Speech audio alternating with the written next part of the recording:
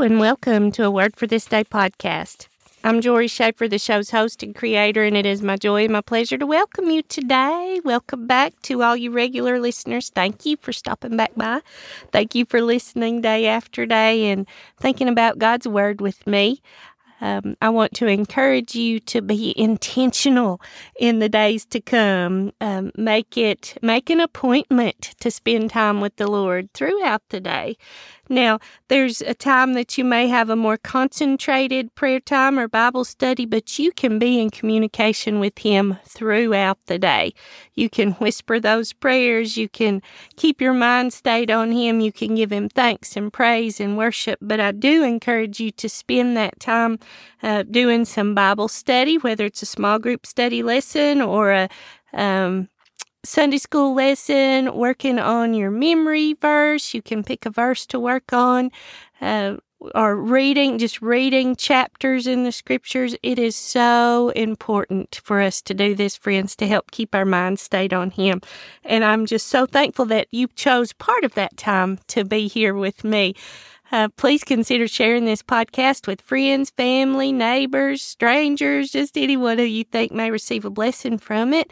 Please like and share and follow and all those things. And it's not for the numbers from my standpoint, but it's so that it moves it up in the algorithm so that other people may be able to find it more readily. Just the way the algorithms work in all the different social media and podcast things and podcast directories is the more people that comment or like or follow or share, it will pop it up higher if other people are searching, say, for a devotional or a Bible study or something like that. So if this has been a blessing to you, please consider doing that. Know that I love to hear from you. And know that I pray for you daily, even though I don't know who all of you are, but God knows who you are.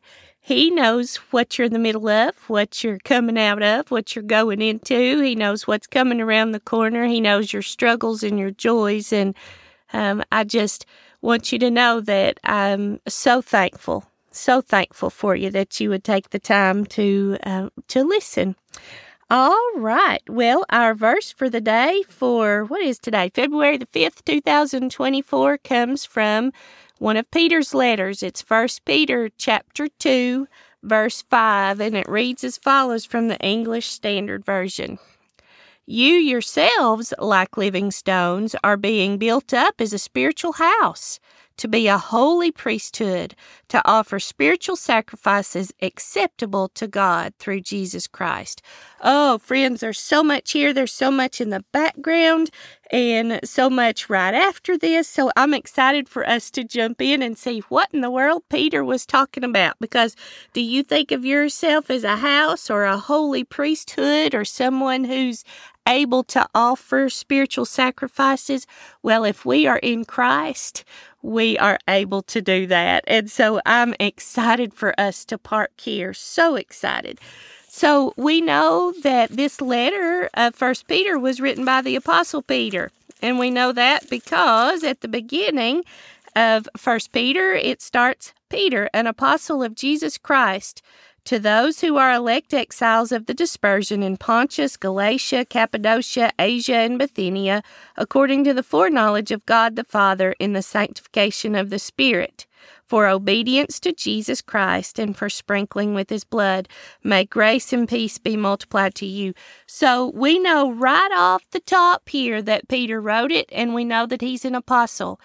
Peter was one of the 12 apostles who were chosen by the Lord Jesus. Apostle means that they're a messenger, and these were handpicked by the Lord Jesus. We read in Matthew chapter 10, verses 1 through 4, that He chose from His disciples 12 men whom He called apostles, and He gave them authority over unclean spirits to cast them out, and He gave them authority to heal every disease and affliction. We know that they walked with Him, they served with Him, they saw His miracles in person, they saw Him be crucified, they saw Him after He was resurrected, and they saw Him ascend back to heaven. Peter, James, and John saw Him up on the Mount of Transfiguration. They saw Him in His glory, and they were there eyewitnesses when Moses and Elijah met Him up on that mount. And so Peter is considered the chief apostle. If most of the list that you find of Peter in the Gospels, he will be listed first, or the apostles in the Gospels, Peter will be listed first, and that was to indicate that he was the chief apostle. We see a lot about Peter in those Gospels, and we see just the humanity of him and how he did make mistakes, but we see God's grace and how God used him mightily, even though Peter messed up, even though at one point that night that Jesus was betrayed, Peter denied the Lord Jesus 3 times. But Jesus had told him that would happen, and Jesus had told him that when he had turned back to strengthen his brothers. And I just love that. Jesus told him that he prayed for you. He said, and I'm paraphrasing this, but I'll put the correct reference in. He says, Peter, Satan has, I believe it's demanded to sift you as wheat, but I've prayed for you. And when you have turned, strengthen your brothers. So Jesus knew what difficulty Peter would walk through. Jesus knew what kind of death Peter would die. And he also so wanted to encourage Peter to keep feeding his lambs, to keep loving the ones who were there.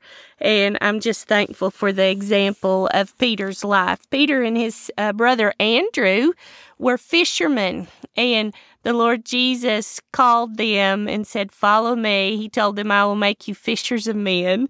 And I just am so thankful anytime that we get to think about Peter, and anytime we're in his letters. Now, this letter of 1 Peter, as we read, was sent to the exiles of the dispersion.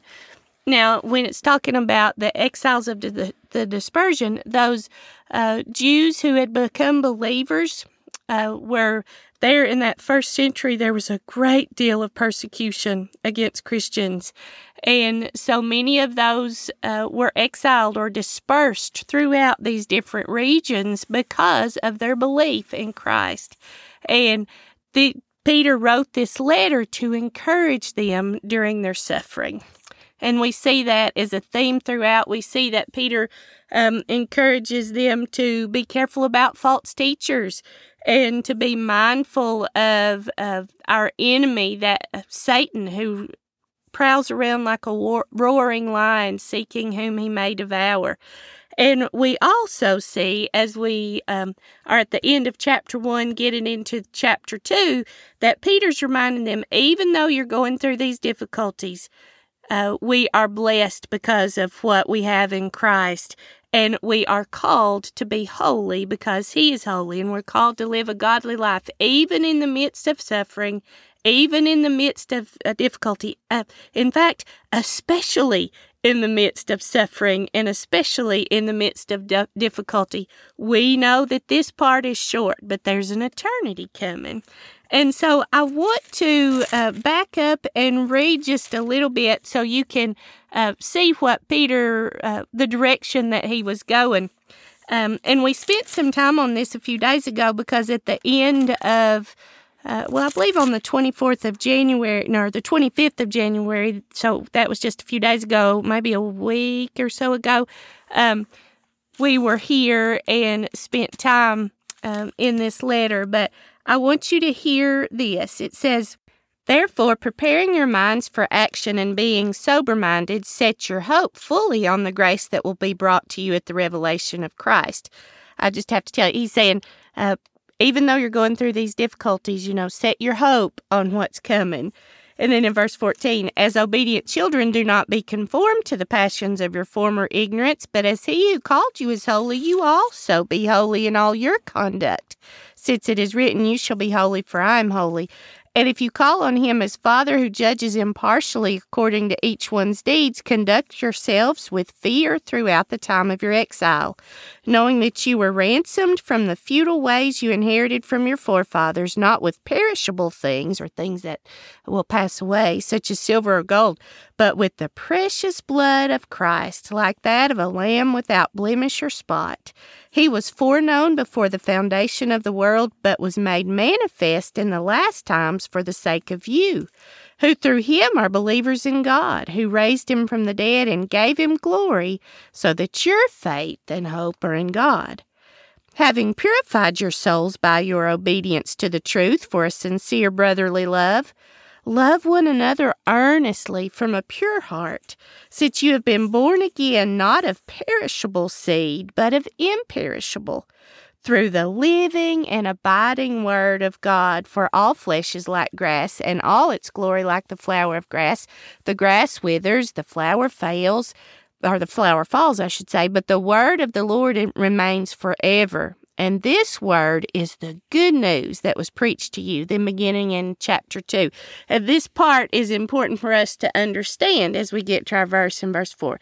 It says, so put away, so because of all these things, because you are called to live a holy life, because you are obedient to Him, because His word is true, and that's the word that was preached to you, put away all malice and all deceit and hypocrisy and envy and all slander. In other words, don't live like the world does. Like newborn infants, long for the pure spiritual milk, that by it you may grow up into salvation, if indeed you have tasted that the Lord is good. As you come to Him, a living stone rejected by men, but in the sight of God chosen and precious, you yourselves, like living stones, are being built up as a spiritual house, to be a holy priesthood, to offer spiritual sacrifices acceptable to God through Jesus Christ. So our verse is this verse 5. You yourselves are living like living stones, are being built up as a spiritual house to be a holy priesthood. You have to look at the verses before and the verses after to fully get more of that picture of what he was talking about. In this verse 4, he says, as you come to Him, a living stone rejected by men, but in the sight of God chosen and precious. If you read that one way, you could think, okay, so I'm coming to Him as a living stone, chosen and precious in God's sight. Well, yes, but he was talking about Jesus there. As you come to Him, Him who is a living stone rejected by men, but in the sight of God chosen and precious. What Peter was doing there was he was reminding us what was written in the books of prophecy. The Jews would have known what he was referring to in Isaiah's book of prophecy. I believe it's in Isaiah 28:16. And if we hop over there, it says, therefore, thus says the Lord God, behold, I am the one who has laid a foundation in Zion, a stone, a tested stone, a precious cornerstone of sure foundation. Whoever believes will not be in haste. That is talking about Jesus, this precious cornerstone. The Apostle Paul talked about that a lot. That cornerstone was the foundation. It was the thing on which everything else was built. The plumb line was set on that. And Peter even mentions that right after our verse for the day. In verse 6, he says, for it stands in Scripture, behold, I am laying in Zion a stone, a cornerstone, chosen and precious, and whoever believes in Him will not be put to shame.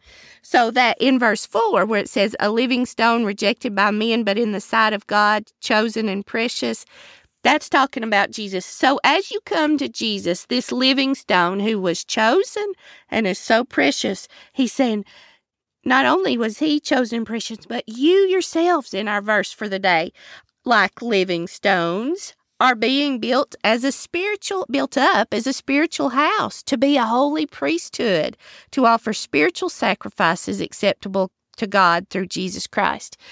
Now, the Jews would have they would have understood that very well, because they were very familiar with that Old Testament sacrificial system that had been put in place by the law when the children of Israel were brought out of Egypt, out of their bondage, out of their slavery into the wilderness, and God gave Moses the law, the rules and the regulations and all these things that they were supposed to do to be a holy people, a people set apart, God's chosen people. And they had rules. They had all these different things that they were supposed to do. But with them, God chose the Levites to be the priests, people from the tribe of Levi to be the priest. And so those were the ones that could come before God.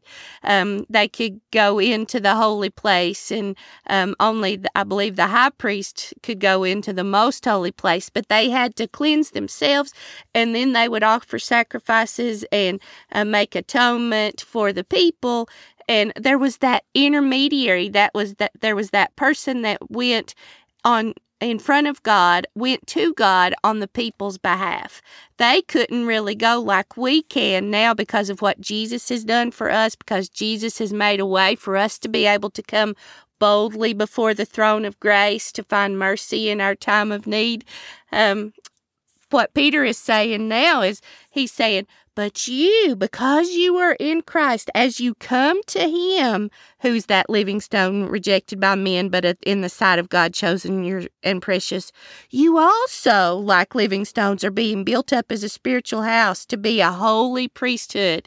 And see, that was a new concept.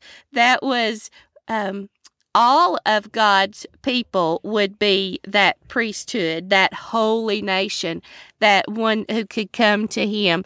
We could come boldly, as I mentioned, before his throne of grace to offer spiritual sacrifices acceptable to God through Jesus. It's all through Jesus. And so what are those things? What are those spiritual sacrifices? Well, like Paul wrote, I believe it's over in Romans, where he said, I appeal to you, therefore, brothers, by the mercies of God, to present your bodies as a living sacrifice, holy and acceptable to God, which is your spiritual worship. So doing what God has called us to do. He said, do not be conformed to this world, but be transformed by the renewal of your mind, that by testing you may discern what is the will of God, what is good and acceptable and perfect. So our act of spiritual worship is being in his will, doing what he's called us to do by the power of the Holy Spirit, with the spiritual gifts that he's gifted us with which he's gifted us, because it brings him the glory. And he's saying you're being built up as a spiritual house. Now, when you think of that spiritual house, it's a dwelling place where God resides. And I just love that. And when you think about how Paul describes in other places how we are the body of Christ, we are the church. And if we look over in Ephesians chapter 2, I want to just hop over there real fast. I believe it's 2. Let me look. Yes, this is where Paul was reminding us that God brought the Gentiles and the Jews together as for those who believe in Christ as one big family. He broke down that dividing wall. Listen to this. I love this. In Ephesians chapter 2, verse 14, it says, for he himself is our peace, who has made us both one and has broken down in his flesh, that's talking about Jesus, the dividing wall of hostility by abolishing the law of commandments expressed in ordinances, that he might create in himself one new man in place of the two, so making peace. And remember, peace means completeness or wholeness, and might reconcile us both, so Jews and non-Jews, both to God in one body through the cross, thereby killing the hostility. And he came and preached peace to you who were far off, and peace to those who were near. For through him we both have access in one spirit to the Father. So then you are no longer strangers and aliens, but you are fellow citizens with the saints and members of the household of God, built on the foundation of the apostles and prophets, Christ himself being the cornerstone, there it is again, in whom the whole structure, so that whole building, being joined together, grows into a holy temple in the Lord. In him you are also being built together into a dwelling place for God by the Spirit. It's God with us, God for us, God in us. I love that. So when you think about all those things together, listen to our verse again. Here, you yourselves, like living stones, are being built together. We're being fitted together as a spiritual house, so God's dwelling place, the place of dwelling for him and his Spirit, to be a holy priesthood, to offer spiritual sacrifices acceptable to God through Jesus Christ. It's by the power of the Holy Spirit through Jesus and what he's done. Oh, friends, let us not take that lightly. He has just so graciously allowed us to be a part of his family, to have that inheritance. It's all for those who believe. And I want to just read this final part that may sound very familiar to you. Just a few verses later, it says in 1 Peter chapter 2, verse 9, and we'll close with this. But you are a chosen race, a royal priesthood, a holy nation, a people for his own possession, that you may proclaim the excellencies of him who called you out of darkness into his marvelous light. Once you were not a people, but now you are God's people. Once you had not received mercy, but now you have received mercy. Oh, friends, may we proclaim the excellencies of him who called us out of darkness into his marvelous light. That's how we share. That's why we share. We share the good news of the truth of the gospel, that we're all sinners. We're all in need of a Savior. God loved us so much that he sent Jesus to come to this earth to die for us, to pay the penalty for our sins that we owed. He was crucified. He died. He was placed in a tomb. He was resurrected after the third day, defeating death and hell and sin in the grave. He was seen by many. He ascended back to heaven, and he's coming again. And he did that to pay the penalty that we owed. And then if we believe in him, we can have that eternal life. We can be in this chosen race, this royal priesthood, a holy nation. And let's tell others about this good news of the gospel so that they may also have eternal life as well for God's glory. Blessings to you, friends. Until next time.